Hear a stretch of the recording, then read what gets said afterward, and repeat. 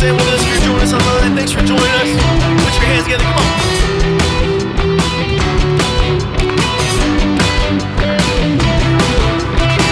Whatever comes, whatever goes, there is one thing that I know: you are faithful. Yeah, you are faithful. So I speak out your word that has the power to change my world. You're my breakthrough. Yeah, you're my breakthrough. And I will trust you.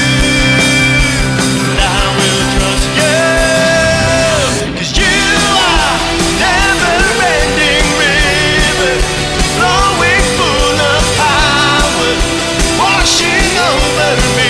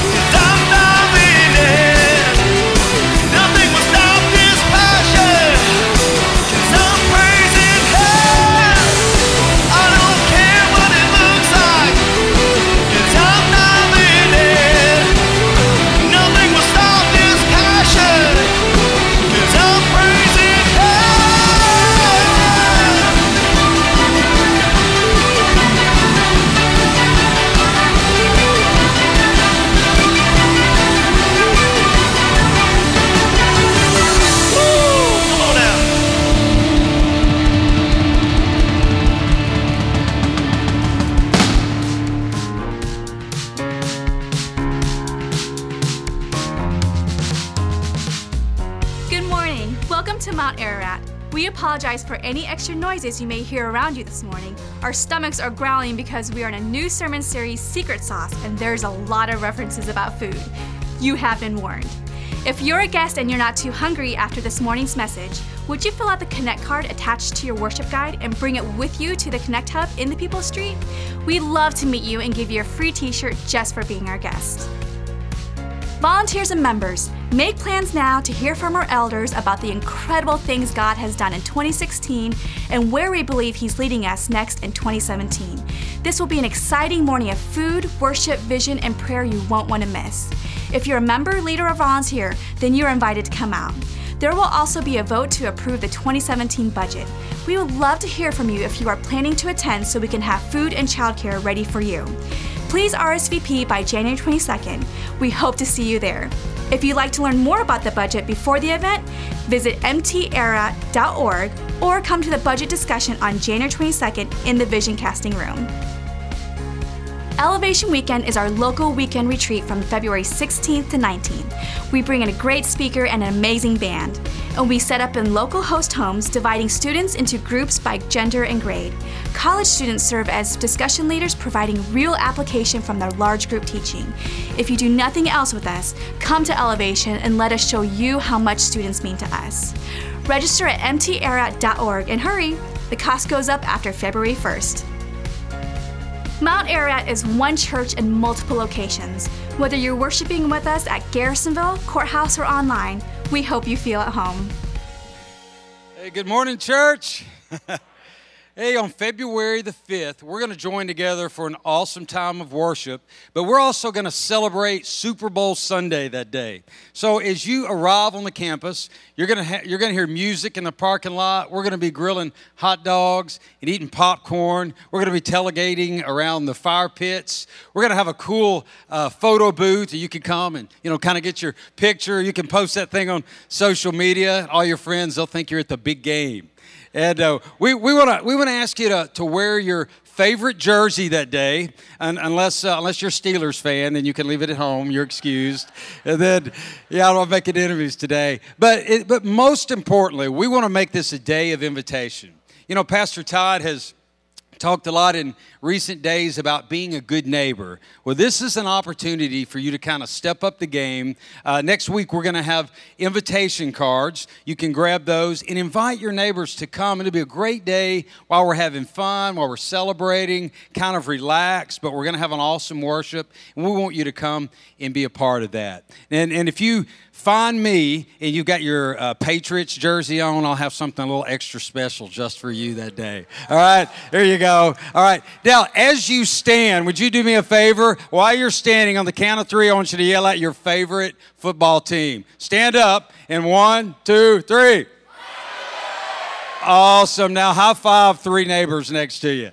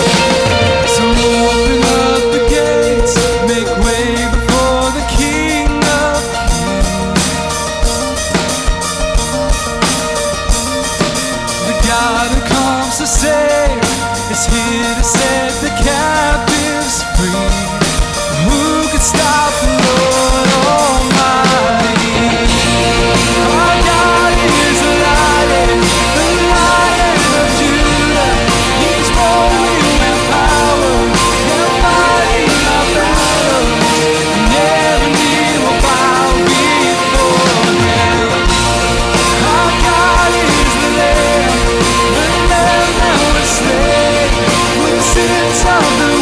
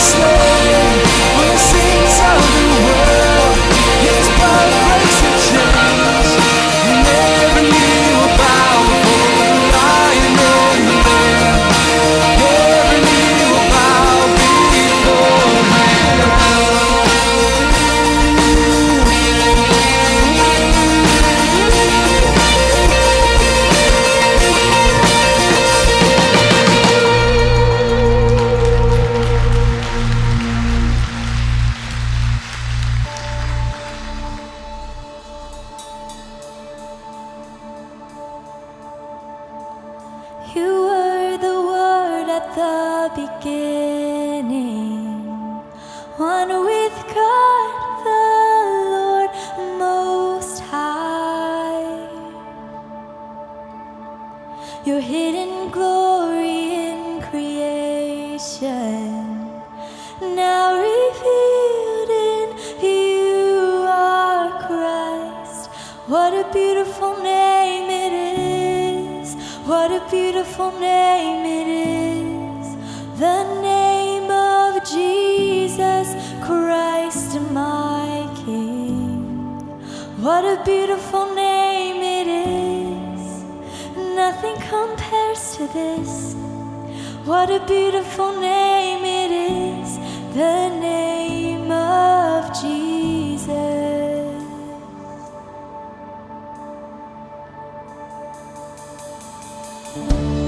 You didn't want heaven without us, so Jesus, you brought heaven down.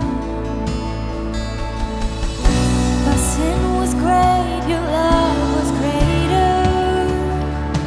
What could separate us now? What a wonderful name it is. What a wonderful name it is. The name of Jesus Christ, my King. What a wonderful name it is. Nothing compares to this. What a wonderful name it is. The name of Jesus. What a wonderful name it is. The name of Jesus.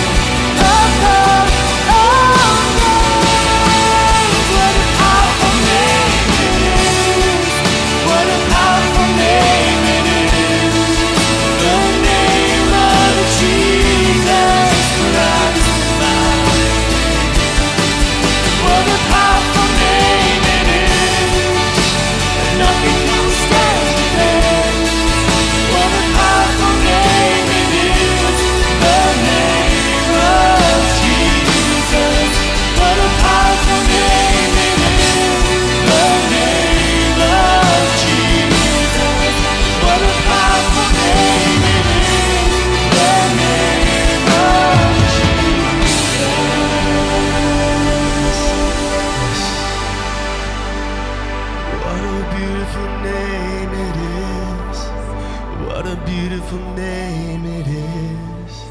The name of Jesus Christ, my King. What a beautiful name it is. Nothing compares to this. What a beautiful name it is.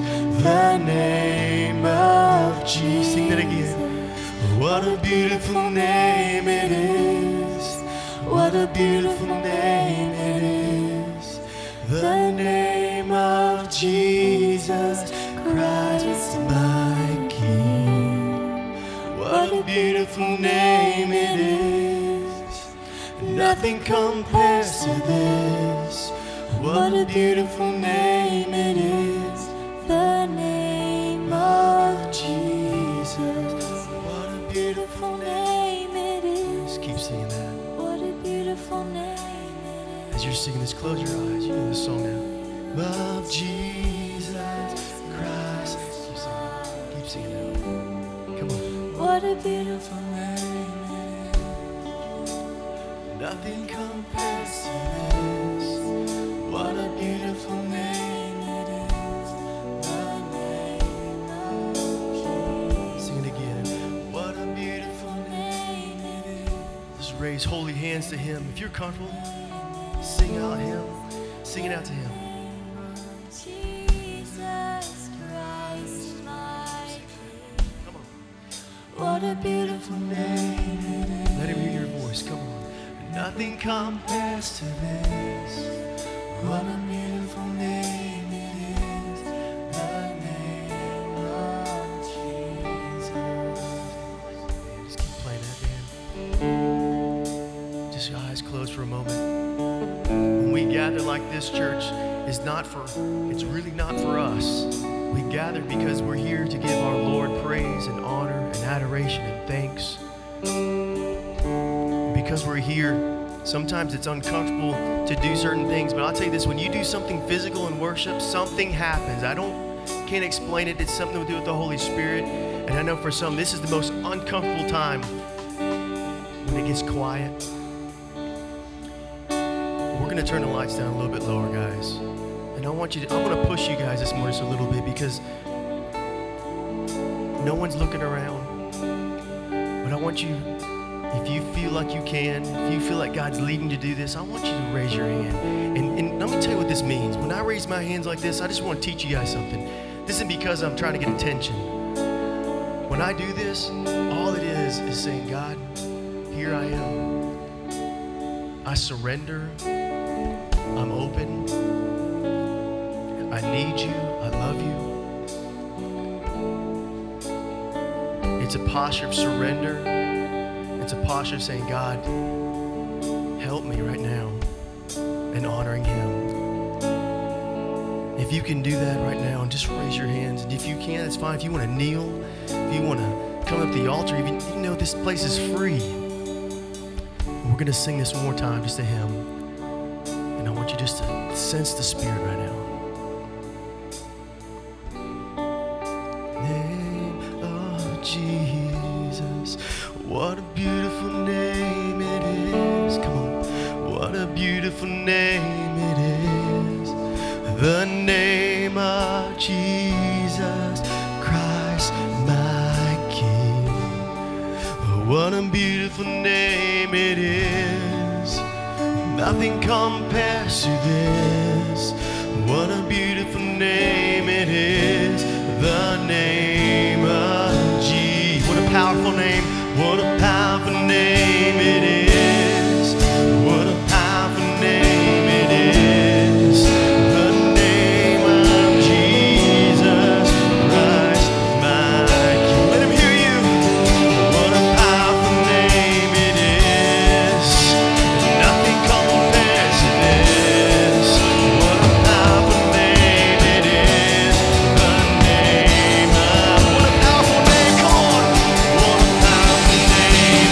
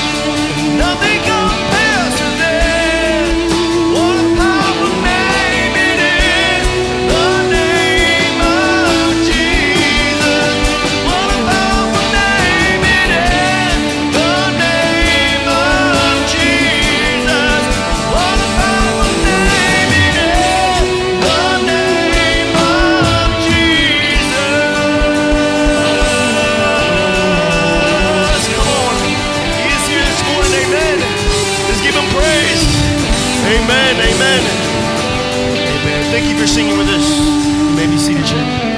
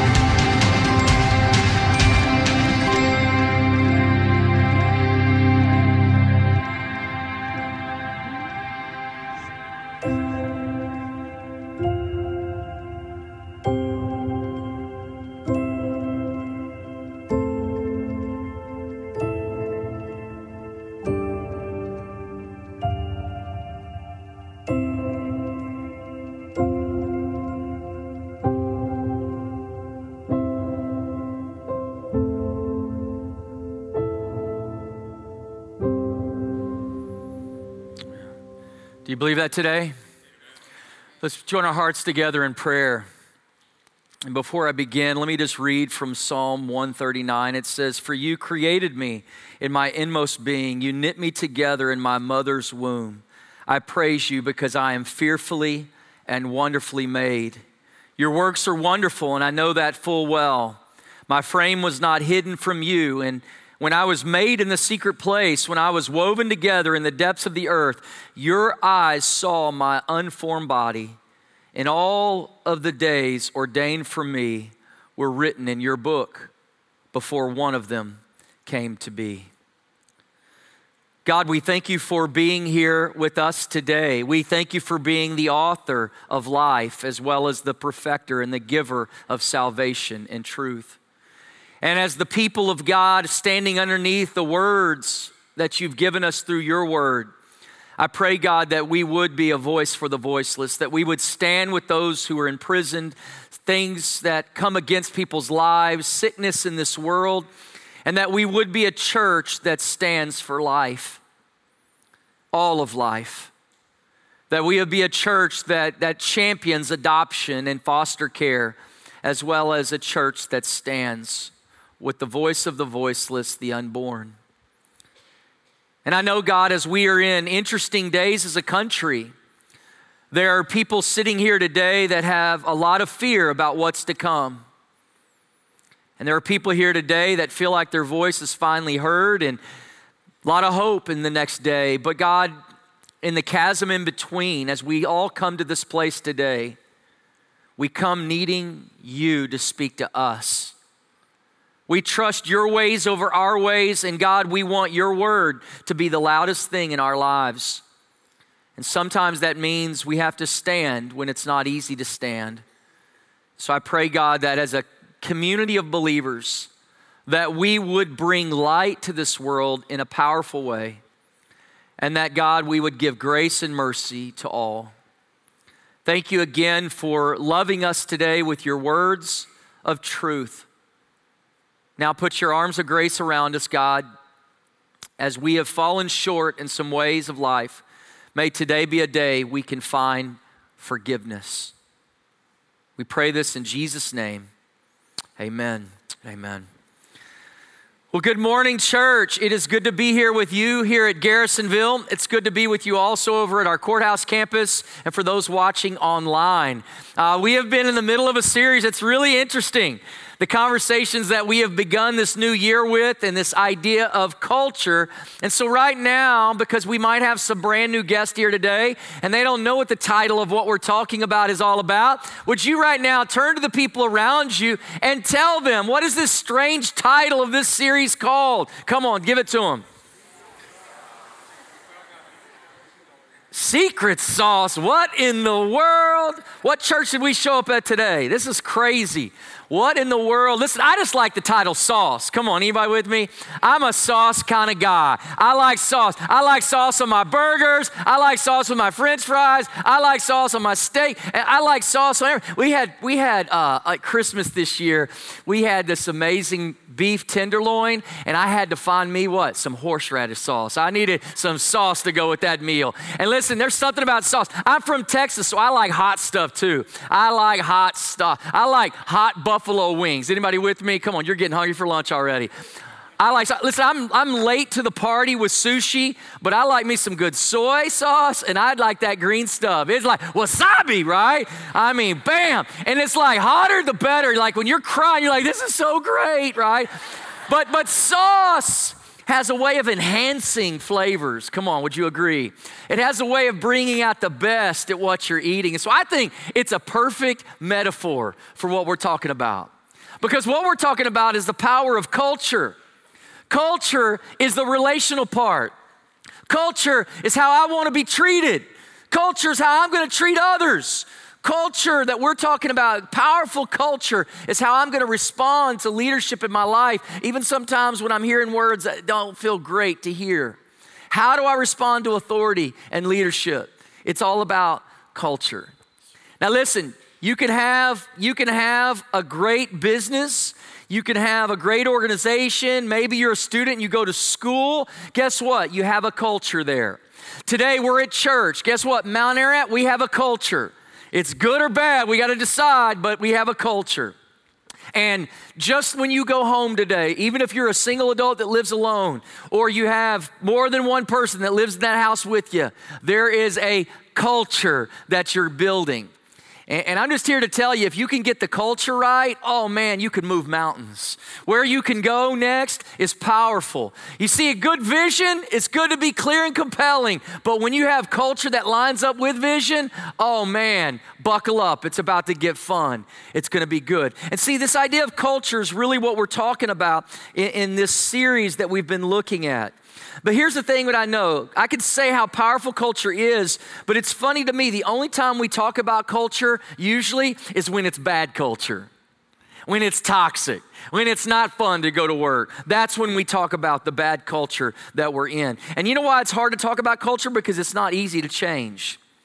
But if we could gain some courage right here out of a new year and begin to challenge our existing status quo and begin to make culture better, it's hard to do that. But if we're willing to do that, the benefits are exponential in what could happen in the days to come. Now, if you have a Bible, we are looking at an example in Scripture. Turn with me to the Old Testament, to 2 Samuel chapter 23. Now, I'll be honest with you, we could have gone a lot of places in Scripture because the Bible's never written just to an individual person. The Bible is written to the family of God. It's written to a community of people, Israel, and then we hear about the church. God has always intended for us to be in a relational economy. He always saw us being connected to others. So in His mind, how we love Him and how we love others, that actually does matter to God. And so we could have gone a lot of places in Scripture, but I decided to go back to an Old Testament example of some really committed dudes that were committed to David, their leader. And so we're looking at David and his mighty men. Now, this idea of looking at David and his mighty men, what we're looking at is their commitment and their connection with each other, because it gave them what they needed to face impossible odds. It gave them what they needed to experience breakthrough. And I believe that could be true for you and me as well today. And so we've been asking the question, what's the secret? What's the secret of David and his mighty men? What's the secret sauce? Well, the secret sauce is a special or distinct feature regarded as the chief factor of success. It's the it factor. It's the willing to risk. It's the willing to face the impossible. It's willing to be unstoppable. And so as we evaluate their culture and try to pull out the secret sauce, we maybe need to come here today and look at your culture and my culture.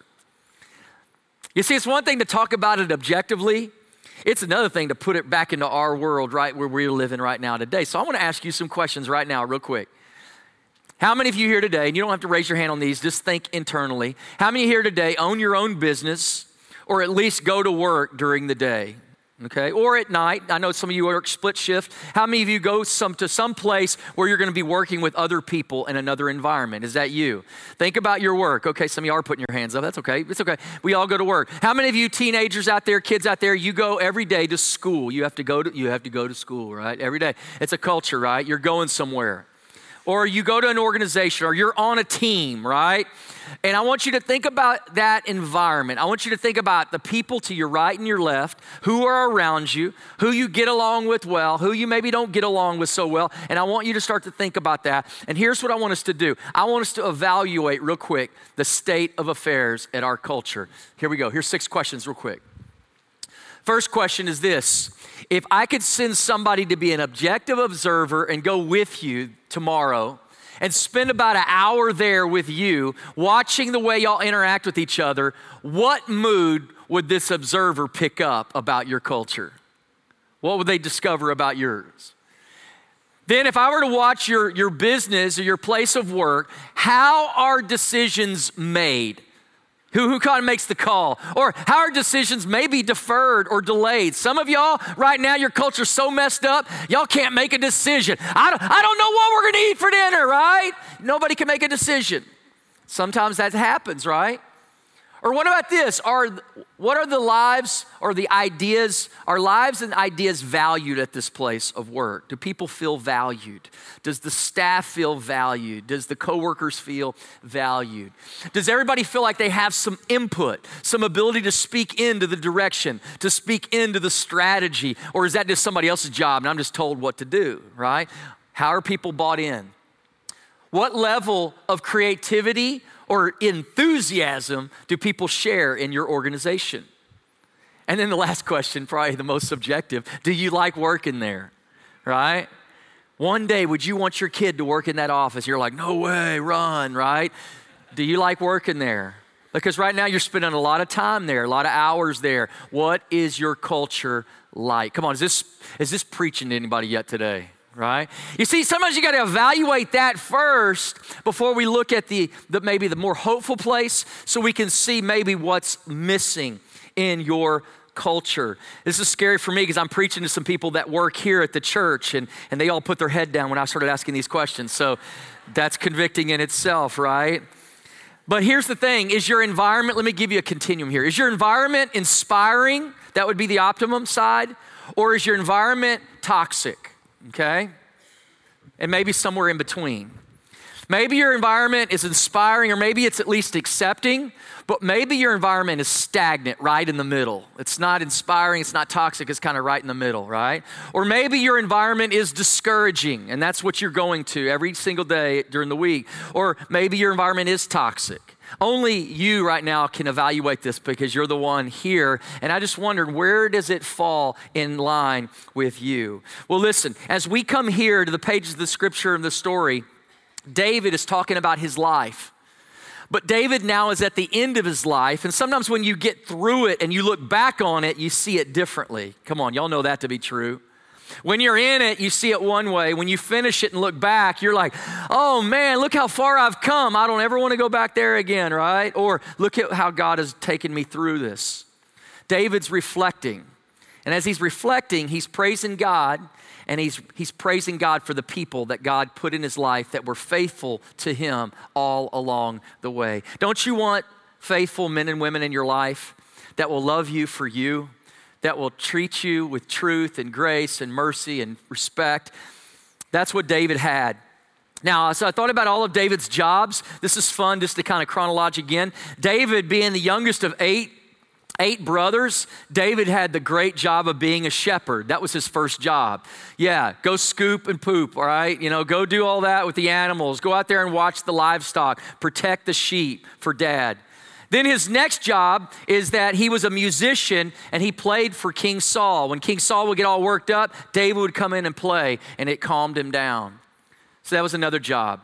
Another job he had is he was a pizza delivery boy. The Bible says literally he delivered cheese to his brothers when they were at war. And so he had that job, right? And then he got the job of being a warrior after he slays Goliath with a slingshot. That gives him great props, and he ends up becoming a mighty warrior. And then the job that we've been looking at here lately is he was a king. He was a king, and he was in charge of the nation of Israel. And as we've been looking at their community with each other, we've been asking, what's the secret? And so I want to back up because some of you, this is your first week here, but I want to take you back 3 weeks ago. We talked about the first secret sauce ingredient was what? It was humility. It was humility. Week 1 was humility. You ought to go back and watch that one. Week 2 was last week. It was grit. Grit. Didn't y'all like my interview of David? I brought David up here and he shared a little bit about his life and persevering and grit. That's another ingredient. Well, today, come on, put this out there on your page today. Today we're going to talk about the idea of loyalty. Loyalty. What comes to your mind when you think about loyalty? Come on, who stands with you through the thick and thin? Come on, it's about sauce, right? Thick and thin, thick and thin. You with me? Loyalty. Or I'll just go this way because Jerry already came up here and sabotaged our service with that ungodly jersey he wore. I'll just say this. Last Sunday, I was a Cowboy fan. Last Sunday. This Sunday, 7 days later, after that miserable heartbreak, guess what? I'm still a Cowboy fan. Come on, I'm loyal. Right? I'm a heartbroken Cowboy fan, but I'm loyal. 20 years of misery. Can we not win a playoff game? Curse you, Aaron Rodgers. I'm bitter, but I'm loyal. You see, what are you going to stand? What are you going to stand through thick and thin? Don't you want loyalty?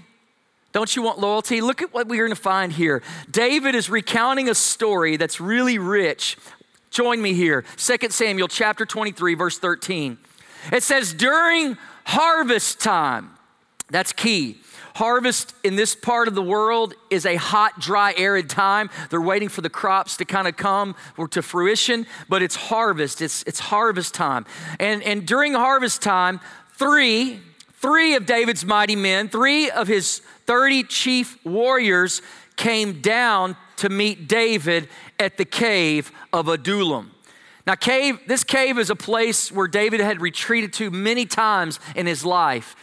A couple times he ran there when Saul was trying to kill him. Remember that? And he came to this cave of Adullam. But this time, he comes during harvest time, and this time that he's talking about, only 3 of his warriors showed up. While he was there was a band of Philistines. Philistines were the enemies to Israel.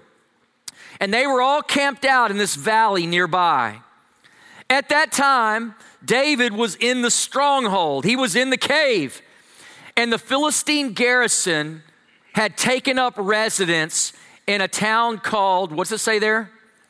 Bethlehem. Now, if you were with us a few weeks ago, this is also David's hometown. Bethlehem.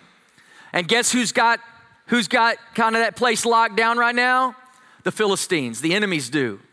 And so David is at this cave with 3 of his mighty men, and he begins to long for something. Watch this.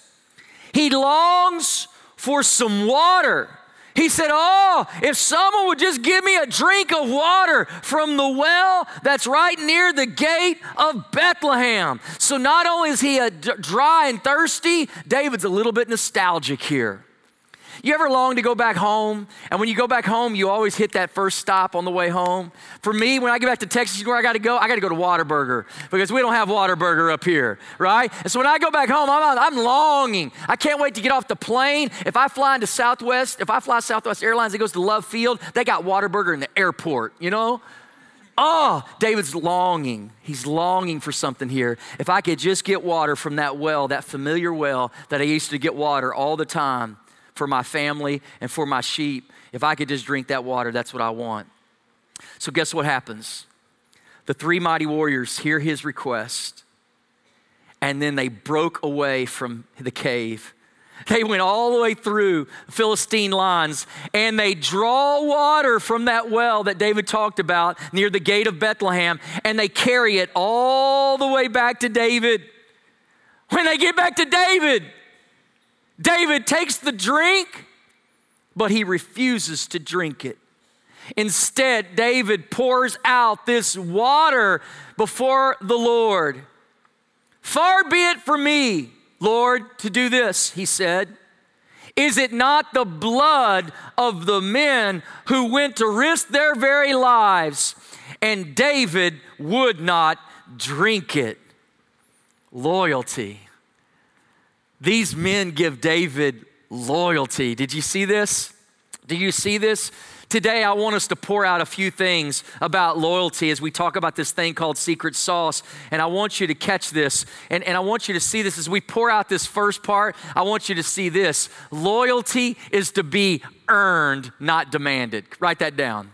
Loyalty is to be earned, not demanded. Loyalty is about trust. Trust takes time. Over time is how you develop loyalty. Loyalty is earned. Loyalty is never, ever demanded. You ever worked at a place where they're demanding you to be loyal? They're trying to tell you, you know what? If you don't like it here, you better be committed here because we want you to be loyal. Listen to me. Can I tell you this? When you start to demand loyalty, it becomes toxic immediately because you can't demand something that's supposed to be earned. Within every workplace and every organization, there are people that are givers and takers. Givers and takers. What kind of worker are you at work? Are you a giver or a taker? Now, to kind of help us to evaluate this, I thought I'd put a little test out there. So let's just take a test. Let me show you something real quick. And as you respond to this, you're going to tell me a lot about you. Just look at this real quick. Look at this real quick. The narcissist test. Step 1. Take a moment to think about yourself. Step 2, if you made it to step 2, you are not a narcissist. And how you laugh or don't laugh at this tells me if you're a giver or taker, right? Some of us, we can't even get past ourselves, right? It's the selfishness that's within all of us by nature, and we forget that loyalty is not something you demand, it's something you what? You earn. You earn. You earn. Now, let me just kind of break this story down because I want you to see this. There's something about this story that's just so rich for me. This trust that grows over time comes through sacrificing for the other. Now, when we look at this story that David's telling, he's an old man remembering back. The story that he's talking about actually happened many years ago. If you want to know another place in the Bible to find this story, it's 2 Samuel chapter 5. David had just become king. King Saul's dead and gone. King David's the new king of Israel. And the Philistine enemies heard David's now becoming king, and they're afraid because they know what kind of a rock star David is. They're like, if he gains, footing in this kingdom, we're all going to be done. So let's attack him while they're young in this leadership. Let's attack him now and let's catch him off guard. And so the Philistine army came against David and the Israelites. And David wasn't ready for the attack. So David did retreat and he ran to this familiar place, the cave of Adullam, to regain his bearings, to think, what are we going to do now that the enemy has come? And it's in this moment of attack, maybe that's you right now. You're in the middle of an attack again, and you're wondering, God, where are you? God, what's going to happen next? That's what's going on with David. And he begins to think out loud, if I could just get a drink from the well of Bethlehem. And even what he was asking was ridiculous because Guess what? Who was in Bethlehem? The Philistines were. Now, to give you some geography, because this is kind of cool when you start to undermine what really happened here, these guys heard what David wanted, and they begin to think, let's make it happen for our leader, right? You got to like that kind of loyalty, because guess what? The cave of Adullam was 12 miles from Bethlehem. 12 miles, almost a half a marathon. You with me? And so what do? They start running. And not only is the race 12 miles, listen, it's a fun kind of race where you got a sword out and you're fighting your way for 12 miles to get through. That's the kind of marathon y'all need, right? And when they finally get there, they got to break through enemy territory, fight to get to the well, get the water up, get it into the canister, right? And they scoop it up, and then guess what they got to do? They got to get back to the cave of Adullam. How many miles away is that? Oh my word, a marathon working here. Are you with me? Listen, I've only run one marathon. I will never ever run another marathon. As I was running that race about halfway, I called my wife. She said, "You're already done?" I said, "No." I said, "Give me a cause. Give me a reason why I'm running this. I need cancer. I need some kind of childhood disease. Give me some reason why I'm running this, because I want to die right now." These men run 24 miles behind enemy lines to fetch David some water. That's some loyalty. Will you give me that? That's some loyalty. Let me ask you this. Would you do that for a coworker? I wouldn't run a 5K for a coworker. I mean, you're like, that's crazy, right? Would you do this for your boss? Would you risk your life? Would you risk death to get what this person means to you, to show them how much they mean to you? To me, when I look at this story, I'm blown away. This is an amazing, amazing commitment. And they didn't do this just for a paycheck. Man, this loyalty went deeper than that. There was commitment and connection. Don't you want people that would do that for you? That would go that kind of distance for you? Would you do that? Forget work. Would you do that for your kids? Yeah, many of you would. Would you do this for your spouse? I hope you would. Right? Would you? We start to think about it like that. Man, am I loyal? Am I loyal to the people around me? I want loyalty from everybody. But how do I gain it? I gain it through what? Earning it. Loyalty is to be earned, not demanded. Isn't that what he's trying to show us here? And somehow these guys were willing to put their life on the line for their leader. And I love that the details of the story says it was at harvest time, which tells us code, it was a dry, hot time. You know what we have to do? You know what we like to do? We like to wait for all the stars to line up in the sky and the conditions are perfect. Then I might help somebody. But you know what? The conditions weren't ideal and they did it anyway. There's something even more dramatic about that, right? That they're willing to put themselves on the line. You know what I love? One writer I've been reading a lot of, Samuel Chan, he wrote this book called Cracking the Church's Culture Code. He says loyalty grows best in hot environments. And he uses the word hot for an acronym. Environments that are filled with honesty, openness, and transparency. Hot environments. Does this describe your workplace? Honesty, openness, transparency. Does this describe even your home? Does this describe our church? Are we a church that's honest and open and transparent with one another? What kind of culture are we growing here? Is loyalty one of the aspects, one of the secrets that could help us to become stronger together? This idea of what we'll do for the other is powerful. Listen, there's a lot of passages in the Bible that points to this kind of loyalty. I'll just give you two because I think they're good tattoo verses. Proverbs 17:17 says, a friend loves at all times, but a brother is born for what? Adversity or challenge. That's when you know who's really real in your life, is when you're going through a difficult time, who's still standing with you, right? Proverbs 27:17 says, as iron sharpens iron, so one man sharpens another. One woman sharpens another. It's about relationships that sometimes spark, but yet that spark can be good if we'll hang in there, hold on, and keep being loyal to the other. Wow, loyalty is something to be earned, not demanded. One of my first jobs out of college, as I shared a moment ago, we had a lot of people turning over in the staff, and it was driving our boss crazy. And he sat us down and he gave us this lecture about how we needed to be more loyal to him.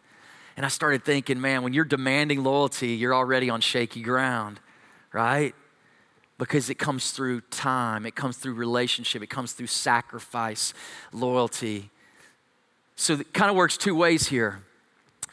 Who's loyal to you, and who are you loyal to?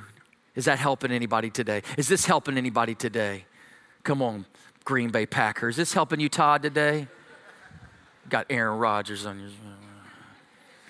Number two, write this down. Don't let me get sidetracked here. Let me pour out another truth. Loyalty decides to give some trust over suspicion. Andy Stanley said this that kind of stirred our staff up a little bit. He said this, he says, within any organization, you've got to have gaps at times in your interactions with each other. Sometimes you're gonna make mistakes because you're real people that make mistakes, and you're gonna make mistakes with each other. Sometimes expectations aren't gonna get met. And he says, what do you do when there's a gap? Because when there's a gap, now I've got a choice. What do I put in the gap? Do I fill in that gap trust and believe in the best in that person and give them the benefit of the doubt that we're gonna work this out? Or do I fill in that gap with suspicion? Think about this one.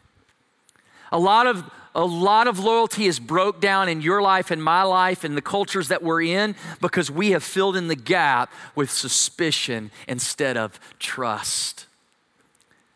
Trust loves. Trust assumes the best. Trust wants to believe the best, even if we need to have a confrontation and a conversation. I'm gonna choose trust. I'm gonna choose trust. Because if I decide to choose suspicion, you know what it's based on? It's not based on love. It's based on fear. It's based on paranoia. It's based on thinking the worst about that situation and the worst about that person. And you know what? That's what can break down really quick. You know what I love about David? He shows up in the Bible as the second king of Israel. But who is the first king of Israel? Saul. What was Saul's downfall? Fear, jealousy, paranoia. He was all afraid. He was all afraid because on the radio station, top 20 radio station, it said, hey, playing for you, the number one hit. Saul kills thousands, David kills tens thousands, right? And the more he heard that song, he began to think, do they think David's a greater leader than me? And instead of David being one of his best assets, one of his best warriors, now he became one of his greatest threats because he was afraid. He was afraid. And instead of trust, he filled the gap in with suspicion. So much so that he wanted to kill David multiple times. Isn't that interesting? I wonder today, come on, I'm about to start preaching. Are you ready? I wonder today, how many of us have killed relationships of people that could have helped our lives, and we pushed people away because we were living in a state of fear instead of a state of trust and belief? How many times have we been the toxic one in our business, in our work environments, in our school environments, and in our home environments because we chose suspicion over trust and belief? How many of us have been the one to hurt this loyalty thing? And yet we see here in this picture, this belief that when you fill in trust, it sure makes life better. Sometimes you and I are gonna have to fill in trust when someone has made a mess in their life, when someone's made a mistake.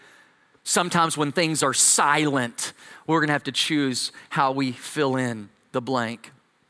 I want you to hear today that by the power of Jesus Christ, you and I can choose loyalty and we can choose trust over suspicion. And I'm telling you, that's a greater way to live. Let me give you a third thing, and this is gonna sound a little more cryptic. It'll make sense as we talk about it. But let me tell you this, loyalty is to be poured out, not consumed. Do you get that yet? Loyalty is to be poured out, not consumed. Go, go, go, go, go, go, go, right? Does that make sense yet? Let's just look at the story again. Let's think about this for a second again. I don't know how many of you, when you heard the story of what these guys would do now, thinking 24 miles behind enemy lines. Now, we don't know if they ran this thing in record time, all right, so get over that one. It could have taken them a few days to go that distance, all right? And that would have been okay. Don't you agree? No, you don't agree? We're not saying they ran this thing, right, to become the new Ethiopian record, okay?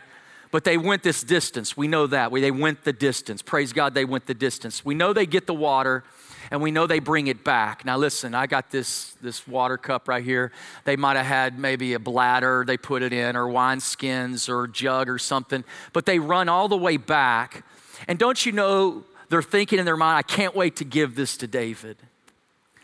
Because it's what he longed for. It's what he imagined out loud, and we brought it to him. I can't wait to give it to him. And then when they finally give it to him and they see his face and they're ready for some kind of response, some kind of reaction, what does David do? He takes it and goes, ah! And he pours it all out.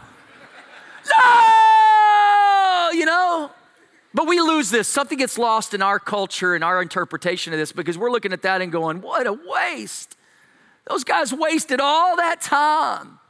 But did they? But did they? But did they? Because what they told David was this: David, we love you and we're for you, heart and soul. We are loyal to you to the end. And David, we'll risk our lives to even fetch you a cup of cold water from the well of Bethlehem. Screams loyalty, doesn't it? And what David did was called a drink offering. See, now there's a crowd gathered around him. He's recognizing the loyalty of these three guys. And you know what he does? He does something symbolically here to recognize that these guys put their lives on the line. And when he's pouring that water out and he cries out to the Lord above, he basically says, this is like pouring out the blood of these men, because these men showed me loyalty. I want to show them loyalty back, because loyalty is to be poured out. It's to be reciprocated. It's to be shared. Listen, you give me loyalty, I want to give you loyalty. I give you loyalty. I want you to give me loyalty. And they're doing that. They're doing that. And all these years later, David's retelling this story to what? To celebrate what these three men did for him. And him retelling that story is screaming loyalty back to these guys. May what you did here today never be forgotten. Is that not good? Come on. And when I look at that story, I think about what Mother Teresa said. She says, we're always trying to do great things. She says, we can do no great things, only small things with great love. Isn't that good? It's the motive of the heart. It's behind the action. It's the loyalty that gets put on display here that I want us to see. These men were loyal, and David turns right around and gives them loyalty back. Now, listen to me as we finish this story today. I still look at the story and ask some questions. That's how I'm operated. That's how I'm wired. I got to just ask more questions to the story, because there's still something here that's intriguing to me. That when we started chapter 23, and he starts talking about these mighty men in his life, he names the first three by their very names, and he talks about the heroic deed that they each did. But when we get to verse 13, he talks about these three nameless mighty men. Did you notice he doesn't give their names? I want their names. What's their names? And then later in the chapter, he lists all 37 of his mighty men. Come on, it's the list you go to when you're about to name your firstborn, right? This is like the top names right here. Just look with me for a second here. These names, these familiar names. Verse 24, Ashal, that's coming back, it's making a comeback. Ethion, Shammah, Alika, Helez, Ira, Abizer, Sibbecai, Zalman, Mahari, Heled, Etha, Benaniah, Hidadiah, Abi Abalasha, Azamahada, Elijah, Jonathan, I like that name, Jonathan, Ahiam, Eliphat, Eliam, Hezron, Pariah, Igal, Zelek, Nahari, Ara, Gera. And then the last one right there on the screen, verse 39, and Uriah the Hittite. And there were 37 names in all. So which of the three were these guys? Now we don't know. He doesn't say, he just tells the act of their story again. But I want us to look at that last name because that last name really caught my attention as reading the Bible, this idea of Uriah the Hittite. Uriah the Hittite. Uriah the Hittite. Uriah the Hittite. Where does he show up in the Bible? Oh yeah, 2 Samuel chapter 11, we get to hear about Uriah the Hittite. And here's how we hear it. The chapter starts where it says, in the springtime, in the time when kings go off to war, it said that David stayed home. So when the kings go off to war, David is the king, but David doesn't go off to war, he stays home. It says this in verse 2, that one evening while David was home instead of off at war, he gets up from his bed, can't sleep, walks around on the roof that night on the palace rooftop, and while he's on the rooftop, he sees a woman bathing. The woman was very beautiful, and David sent someone to find out about her, and the man said, oh, her name is Bathsheba, the daughter of Eliam, and the wife of who? Uriah the Hittite. One of his mighty men of God. One of the men that was loyal to him and his cause. That guy. This should have been enough wake up for David to go, what in the world am I thinking about doing here? But we know how the heart is when it wants what it wants. He says, bring her to me. I know we got kids, but bring her to me. And he slept with her and she got pregnant. So this man that's showing you loyalty, while you're supposed to be off at war in your home, you're sleeping with his wife and getting his wife pregnant. Interesting. The Bible says that David realizes he's messed up, and instead of coming clean, he's trying to figure out how he can cover his tracks. The Bible tells us in verse 10 that he calls Uriah home from his military campaign, and he tries to send Uriah home. In his mind, if Uriah comes home, if he sleeps with his wife and he comes back later and she's pregnant and has a baby, guess who he'll think? He'll think that's what? That's my child. But see, what we find out about Uriah is this in verse 11, that Uriah said to David, his leader, he says the Ark of Covenant, you know, the Ark where God lives, his presence, and Israel and Judah, they're all living out in tents out in the fields. He says, my commanding officer, Joab, and my Lord's men, they're all camped out in open country at war. How could I go to my house and eat and drink and make love to my wife? As surely as you live, I will not do such a thing. Why would Uriah say that? Because he is loyal. This bothered David. This made David angry. The next night he says, Uriah, you're going to come eat with me. And that night as they ate dinner, you know what he did? He intentionally kept filling up Uriah's cup. He got Uriah drunk. Think if I could just get him drunk, then I can get him home. But you know what? Even drunk, Uriah that night slept outside on the mat just like the dogs. And he did not go home. So what does David do? In the morning, he wrote a letter to Joab, the commanding officer, and he sends it with who? Uriah. And in this letter, he said, put Uriah in the front where the fighting is fiercest, then withdraw from him so that he will be struck down and die. Can you believe this? This man Uriah is so loyal to David, to the kingdom, and to the cause. He's so focused on the mission. There's no way he's going to go home when they can't go home. There's no way he's going to compromise his loyalty. And then David had the audacity to write his own death sentence, fold it up, seal it up, give it to Uriah and said, take this back to your commanding officer. Can you think how dark this is? And here's Uriah going all the way back, holding the letter that's going to make him lose his life. And guess what? Uriah never does. he never opens it up and reads it. Why? Because he is loyal. And sure enough, he gives it to Joab, and sure enough, he loses his life, and Uriah is gone. You heard the story, right? You know the story, right? Listen to me, loyalty is to be poured out. If someone gives you loyalty, you're to give loyalty back. And instead, what does David do at this one account? He consumes it for his own benefit and for his own gain, which is a strike against the very loyalty that Uriah was willing to give. Are you with me yet? Are you with me yet? You know what's so funny is so many of us are in environments that we hate, that we recognize as bad and toxic, and God maybe put us there on purpose to change it. The secret is who are we going to bow our hearts to? Is it going to be about us at work, or is it going to be about Jesus through us at work? How can we demonstrate loyalty to others at our workplace?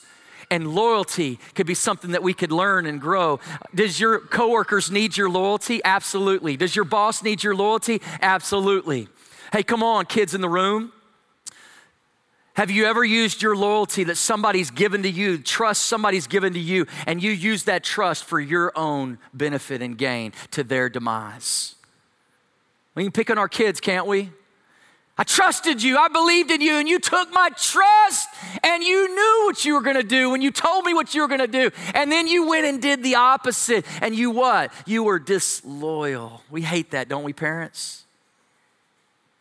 But you know what? Sometimes as parents, sometimes as spouses, do we ever take the loyalty that's been given to us, the trust that's been given to us, and we use that trust for something we want to do that breaks that trust back to them?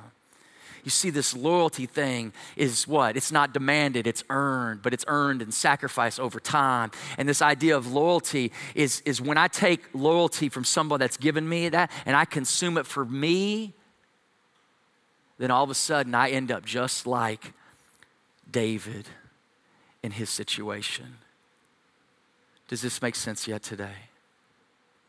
The very next chapter, David gets confronted with what he's done. He covered and thought he was off the hook every step of the way. And David gets caught. Prophet Nathan comes to him and says, David, let me tell you a story. And in this story, he turns it around on him and says, David, that's you. You're the one that had the affair. You're the one that covered your tracks. You're the one that murdered Uriah. David at this point could have fought back, could have kept lying, could have kept defending, could have kept making excuses. But you know what David does? He falls down broken and he says, you're right. And he begins to weep and cry out to God, forgive me.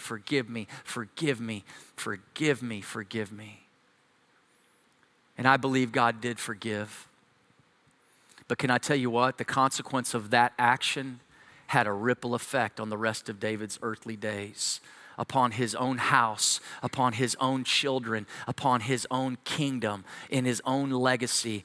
This lapse of loyalty began to affect the rest of his days. But here he is, an old man reflecting his days, and he's talking about his mighty men. And who does he give honor to at the end of his list? It's who? It's Uriah the Hittite. Is that not rich? Now come on, let me push just a little harder today, because I think the Holy Spirit's saying some things to some of us today about maybe some disloyalty in our own hearts. You see, it's all about what we want given to us, but are we willing to give it to others? That's where it gets trickier. But when I look at this story, I start thinking humanly. Let's just think about this humanly for a minute. What if Uriah somewhere along the way knew what David had done? Would he have remained loyal to David?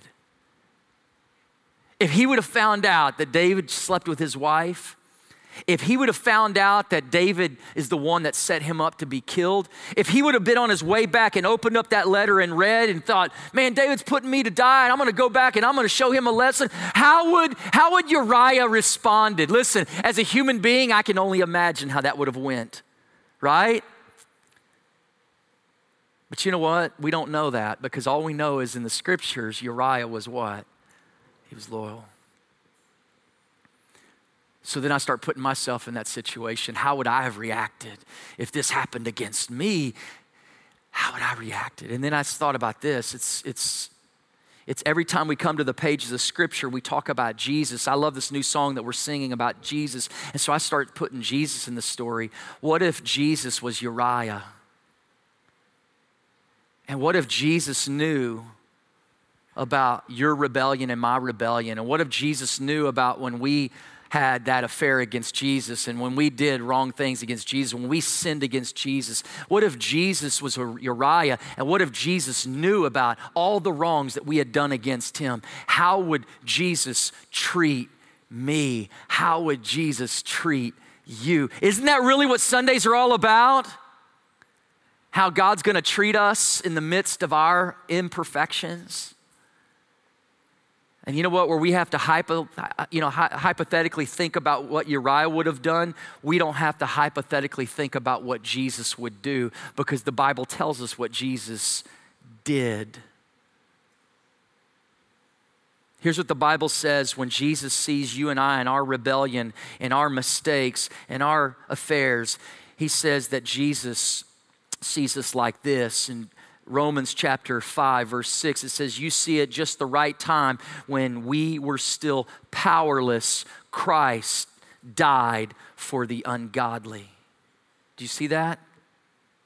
Very rarely will anyone die for a righteous person, though for a good person, someone might possibly dare to die. But God demonstrates his own love for us in this, that while we were still sinners, Christ died for us.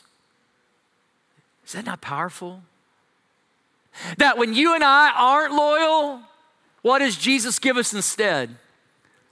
Loyalty back. He gives us grace and mercy and forgiveness that we could never earn or deserve. He pours that out in us. He pours that out in us. Why? So that we'll turn around and pour that out in others. Come on, worship team. They're going to come back out. And as we have a chance to reflect on the words of this story, maybe the story ended up in a place you didn't expect it to go today as we think about this theme of loyalty. But here's what I want you to see, because the Bible is so clear to us to show us this, is that when Jesus, the Son of God, comes to earth, it said that Jesus was our drink offering.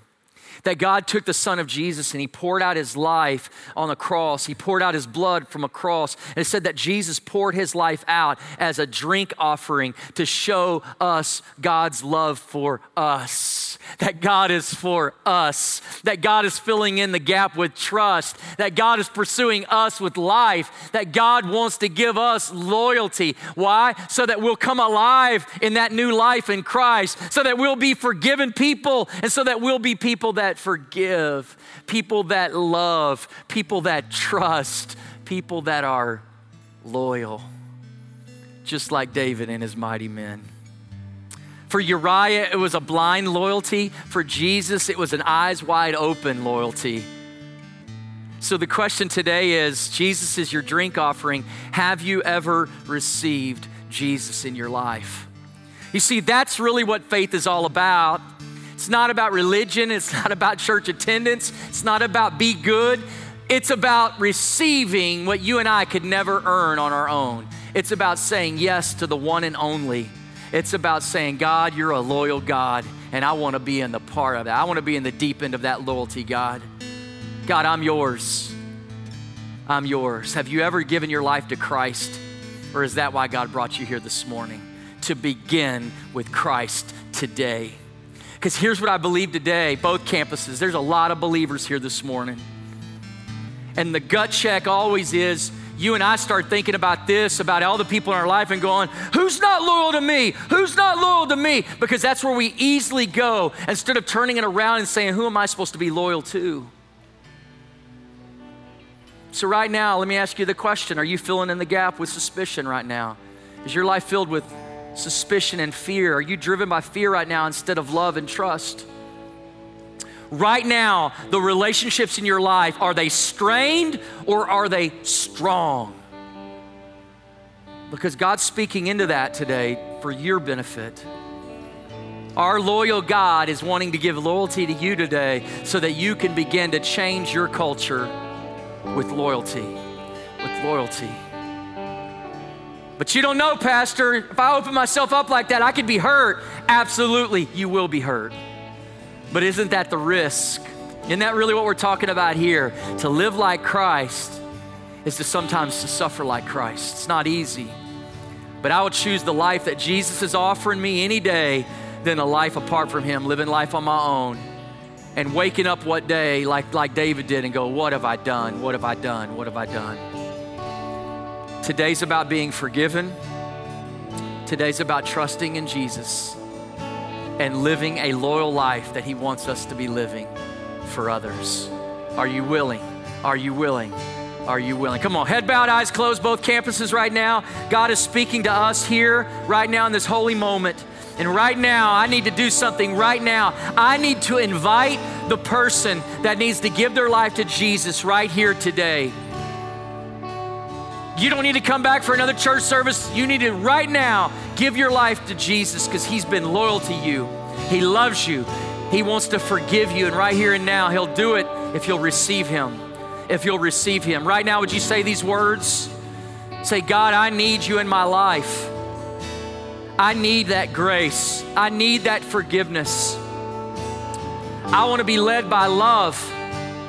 I want to be able to trust. I want to be able to believe.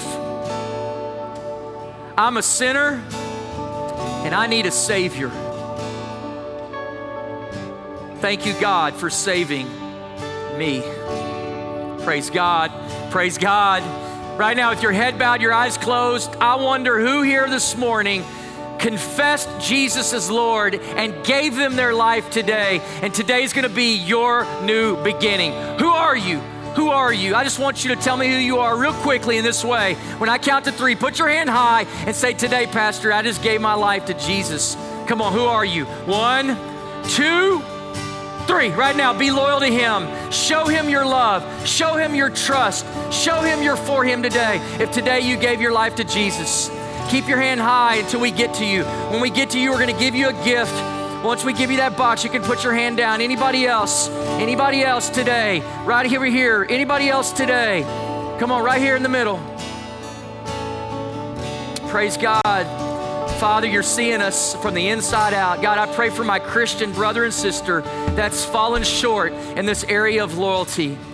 Today, instead of walking out of here with shame and condemnation, today, God, we're trusting in forgiveness. We're trusting in a new start. We're trusting that confession and repentance works. And Jesus, today, we need that grace that's found in you alone. Help us today to live in a way that's loyal to the people around us. Help us to run a marathon to get water for people that need to drink from you. Lead us this day in Jesus' name. Amen and amen. Stand up, both campuses, real quick. Stand up real quick. We're going to sing these words as we walk out of here today. Prayer team, would you be here at the front? If today you have a prayer need or you want to give your life to Jesus or you did, let us pray with you and for you. Next Saturday, I want you here next Saturday morning. It's a family meeting. But I need to know today if you're coming because I need to get food ready. If you have childcare needs, we need to get that. Get out your smartphone and RSVP today, right now before you leave. We want you here this Saturday morning as we talk about the future of our church. God is a faithful God. I love you, church. God bless you. Go be the church.